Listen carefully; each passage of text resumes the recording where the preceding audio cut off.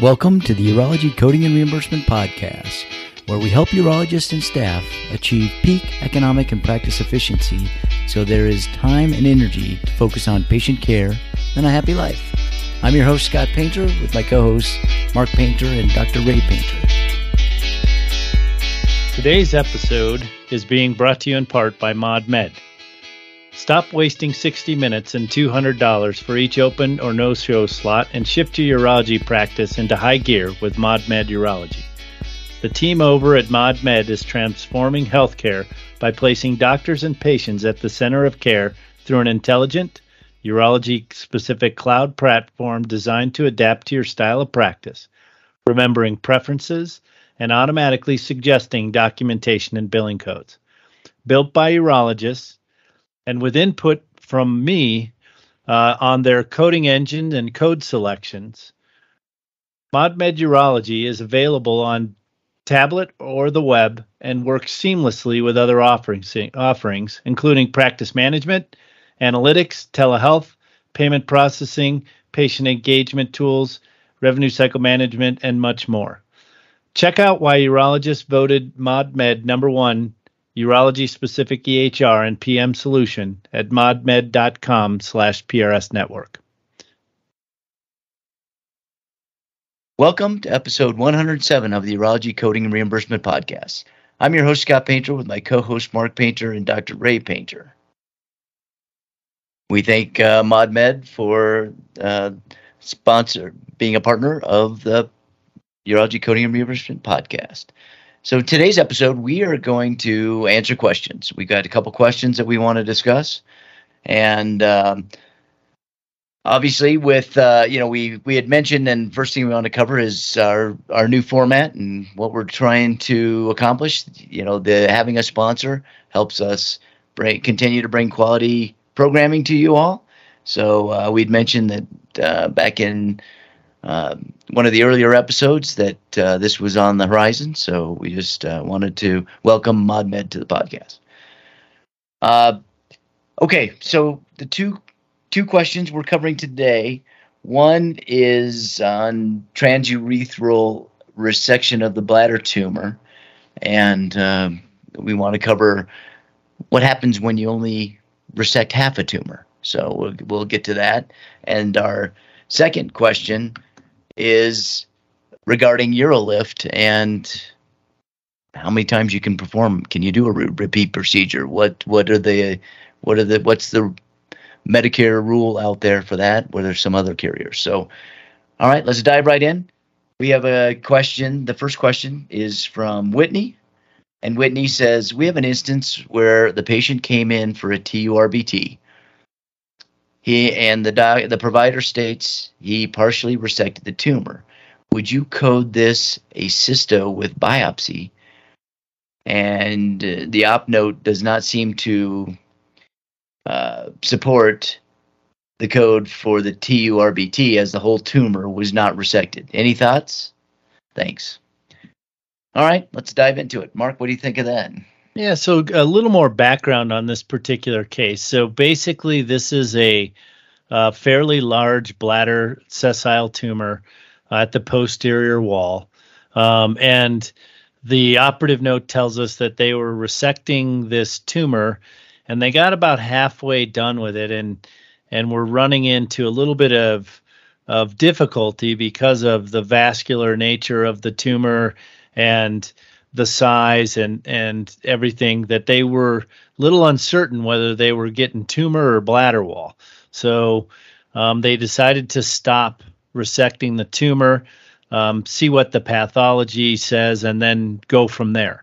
So from the code read, we've got the cystourethropy with the fulguration and or resection of bladder tumors on this, and then we've got size. Now, as I read the CPT code, ultimately you're trying to resect the tumor, and the effort here is to resect the tumor, and the effort overall in the description really talks about the fact that they are in fact resecting the tumor and taking some of that tumor for biopsy, which would be normal for a full resection or not. In this particular case, I would recommend using the size. In this case, based on the fact they remove half of a greater than 5 centimeter tumor, I'd look at it as a 2.5 centimeter tumor that was resected. It's the same effort, the same work that's involved. There's nothing in the code that says you had to resect the whole thing in the whole process. So I would recommend go ahead and using this. You've got a 0 globe. So you're not in any danger of having to stage it, and the note really does indicate that they're going to see what to do next based on what they get, and they finished up with adequate hemostasis. So I see no problem here in using the bladder tumor resection code. It would be better if the note would have included the size of what was resected as part of the bladder tumor. But again, I don't see anything in the code that would block us from using the code for the appropriate size of bladder tumor resection performed. Ray, thoughts on that? No, I agree with Mark. He did resect tumors. It's a sessile. It was probably not one great big tumor the way it reads. And he removed tumors or tumors. So I think the size, and maybe they should go back in and make an addendum to the resection for how much he removed to adequate document the size. All right. Okay. I think that answers that, and I think that we did have a little discussion prior to the podcast about this, and had there been some question, that we talked about the 52 modifier, but in this case, it seems like we're all set with the code with the correct tumor. So one thing Ray said on this was that there were probably some tumors that he actually removed completely. And that's probably the case urologically, but I do want to come back to the interpretation on this, the coding on this from my side as a coder on this. I don't think that it is important overall that a full tumor was resected on this. I mean, obviously you want to do what is medically necessary here, and the goal in a bladder tumor resection is to remove the entire tumor where possible. But there are plenty of times when it's muscle invasive and you don't get all the tumor overall. So I don't think that it is important, and I wanted to be clear that the use of the 52, although we discussed it, would not be required because the performance of the procedure the procedure performed was resection of tumor. All right. Ray, do you agree with that? Yes.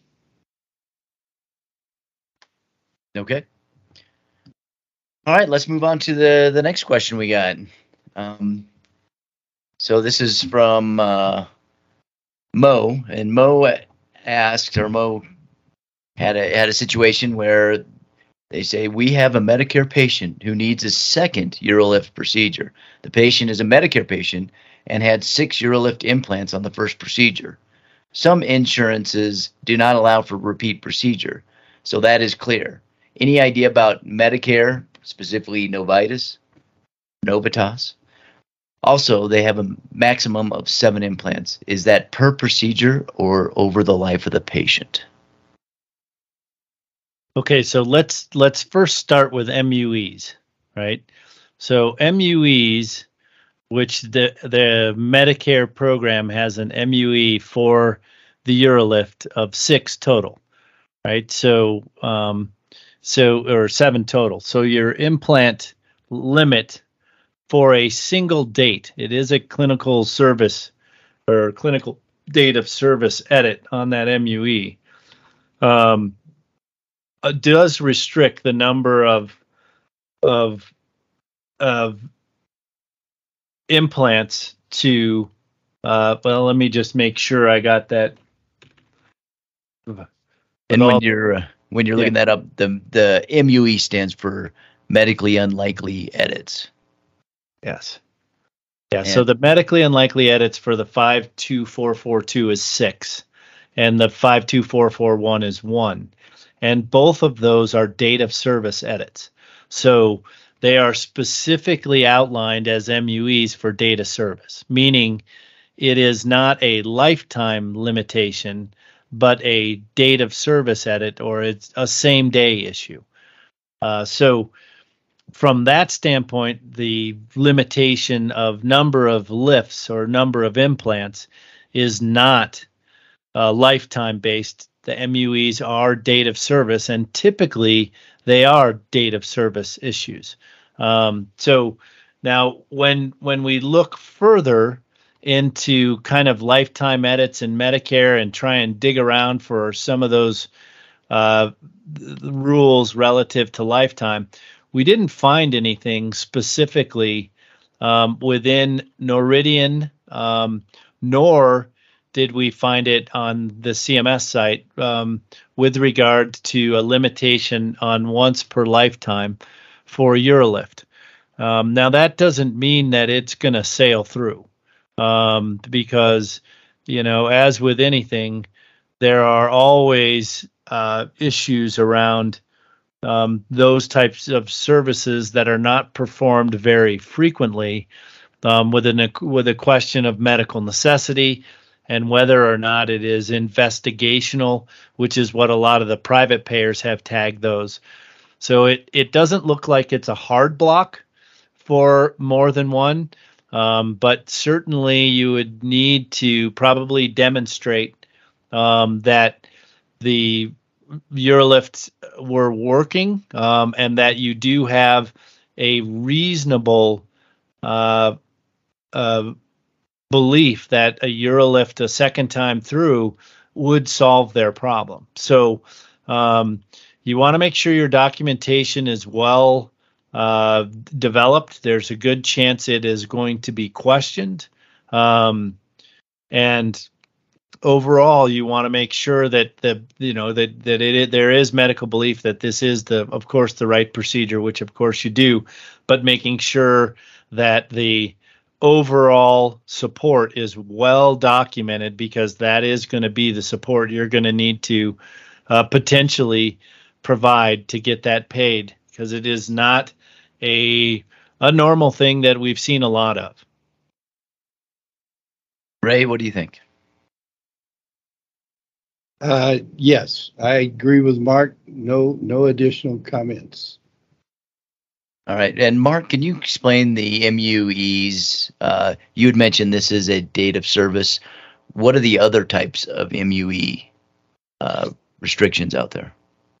So you've got a couple of different types of AIs, the medical adjustment indicators with MUEs. And they're listed on AUA coding today, but if you dig through there's basically clinical edits, and then there are hard edits for the 2s and the 3s are really the AI the adjudication indicators that are assigned. And clinical means that it is really based on general medical data, and that if there is a reason to exceed the MUEs based on clinical information from that particular patient, that can be appealed and can be potentially overridden by Medicare for that particular case. So, for example, we definitely have folks that are within the MUE overall, stick with the UroLift, where they really have a prostate that medically requires more than 7. And you can exceed that list of 7 with appropriate medical documentation, because there is clinical reason to exceed that. That MUE is medically unlikely edits, not medically unallowed in the overall process. So you do want to make sure that documentation is there, but those MUEs that have an AI or an adjudication indicator of 3 can be appealed. The AI of 1 indicates that it is a claim line edit, and then the adjudication edits of 2 and 3 are data service edits. I already went through 3, and then an MAI of 2 is an absolute edit, and that's what I was looking for. It's an absolute data service edit, and that means that essentially these have been reviewed, vetted, and they have determined that there is no way that they are going to pay for more than the MUE on that particular data service. All right. Ray, any thoughts on that? No. Okay. All right. I should have actually looked straight back at the 52441. It has a data service edit of 2. So, of course, it's the insertion of the single implant. So they're saying you can't bill that more than once, but you can bill the 52442 6 times. And then if clinically the rationale is there for more, you can appeal that. All right. Well, we'll wrap this up here. And again, we want to thank our partners over at ModMed for sponsoring, in part, this episode. Let's do final thoughts, Ray. No, I'll just wait to take us home. Yeah. Mark, any final thoughts on today's episode? So I guess the only thing I would add on all this stuff is, we're getting a lot of exacting requirements for billing and coding these days, and it seems to be getting more and more difficult and a lot more work to get everything paid for.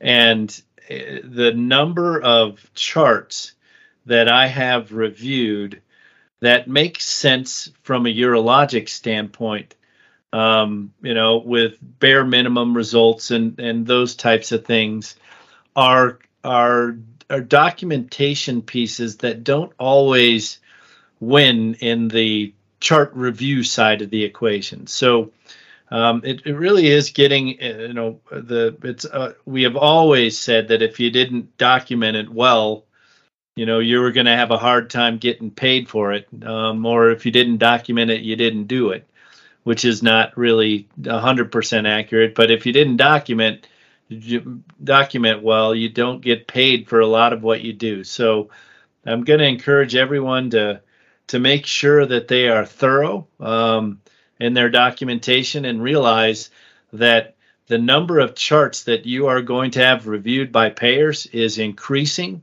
A lot of that has to do with the payer's ability to use computer-assisted coding, making it a lot easier to look at everything that you do. So expect that to continue to increase, and make sure your documentation's thorough and descriptive of what you did and why. Scott, I would like to add a couple of comments. Mark made some good points there. And we started PRS 30 years ago because we knew the system was going to get complicated. And you've heard me say before, it's gotten more complicated than I ever imagined it would. They're splitting hairs that's already been split. But the point I want to make now is that's what we are working hard to do at PRS. It's become absolutely imperative that physicians have a working knowledge. Now, I know I'm preaching to the choir for those of you listening to the podcast, but we need to educate physicians as to the basics of the rules so that they do document accurately and completely according to the payment rules as well as according to urological procedure rules. And that's one of the reasons we've started the PRS Educational Foundation and are educating residents free of charge so that the next generation of urologists will have the basic knowledge they need. All right. Very good. And you can access that if you want to check out the PRS Education Foundation. You can go to the episode page, and we'll put a link to that on the episode page. So if you go to prsnetwork.com/107 for episode 107. All right, with that, we'll end this. Ray, take us out. Happy coding.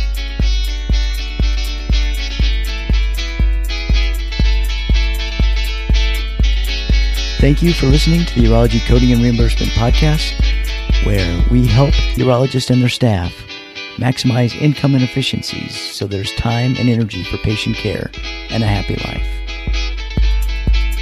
Special thanks to Carl Painter for the music today. You can find his music on Spotify under his record label, The Juicery.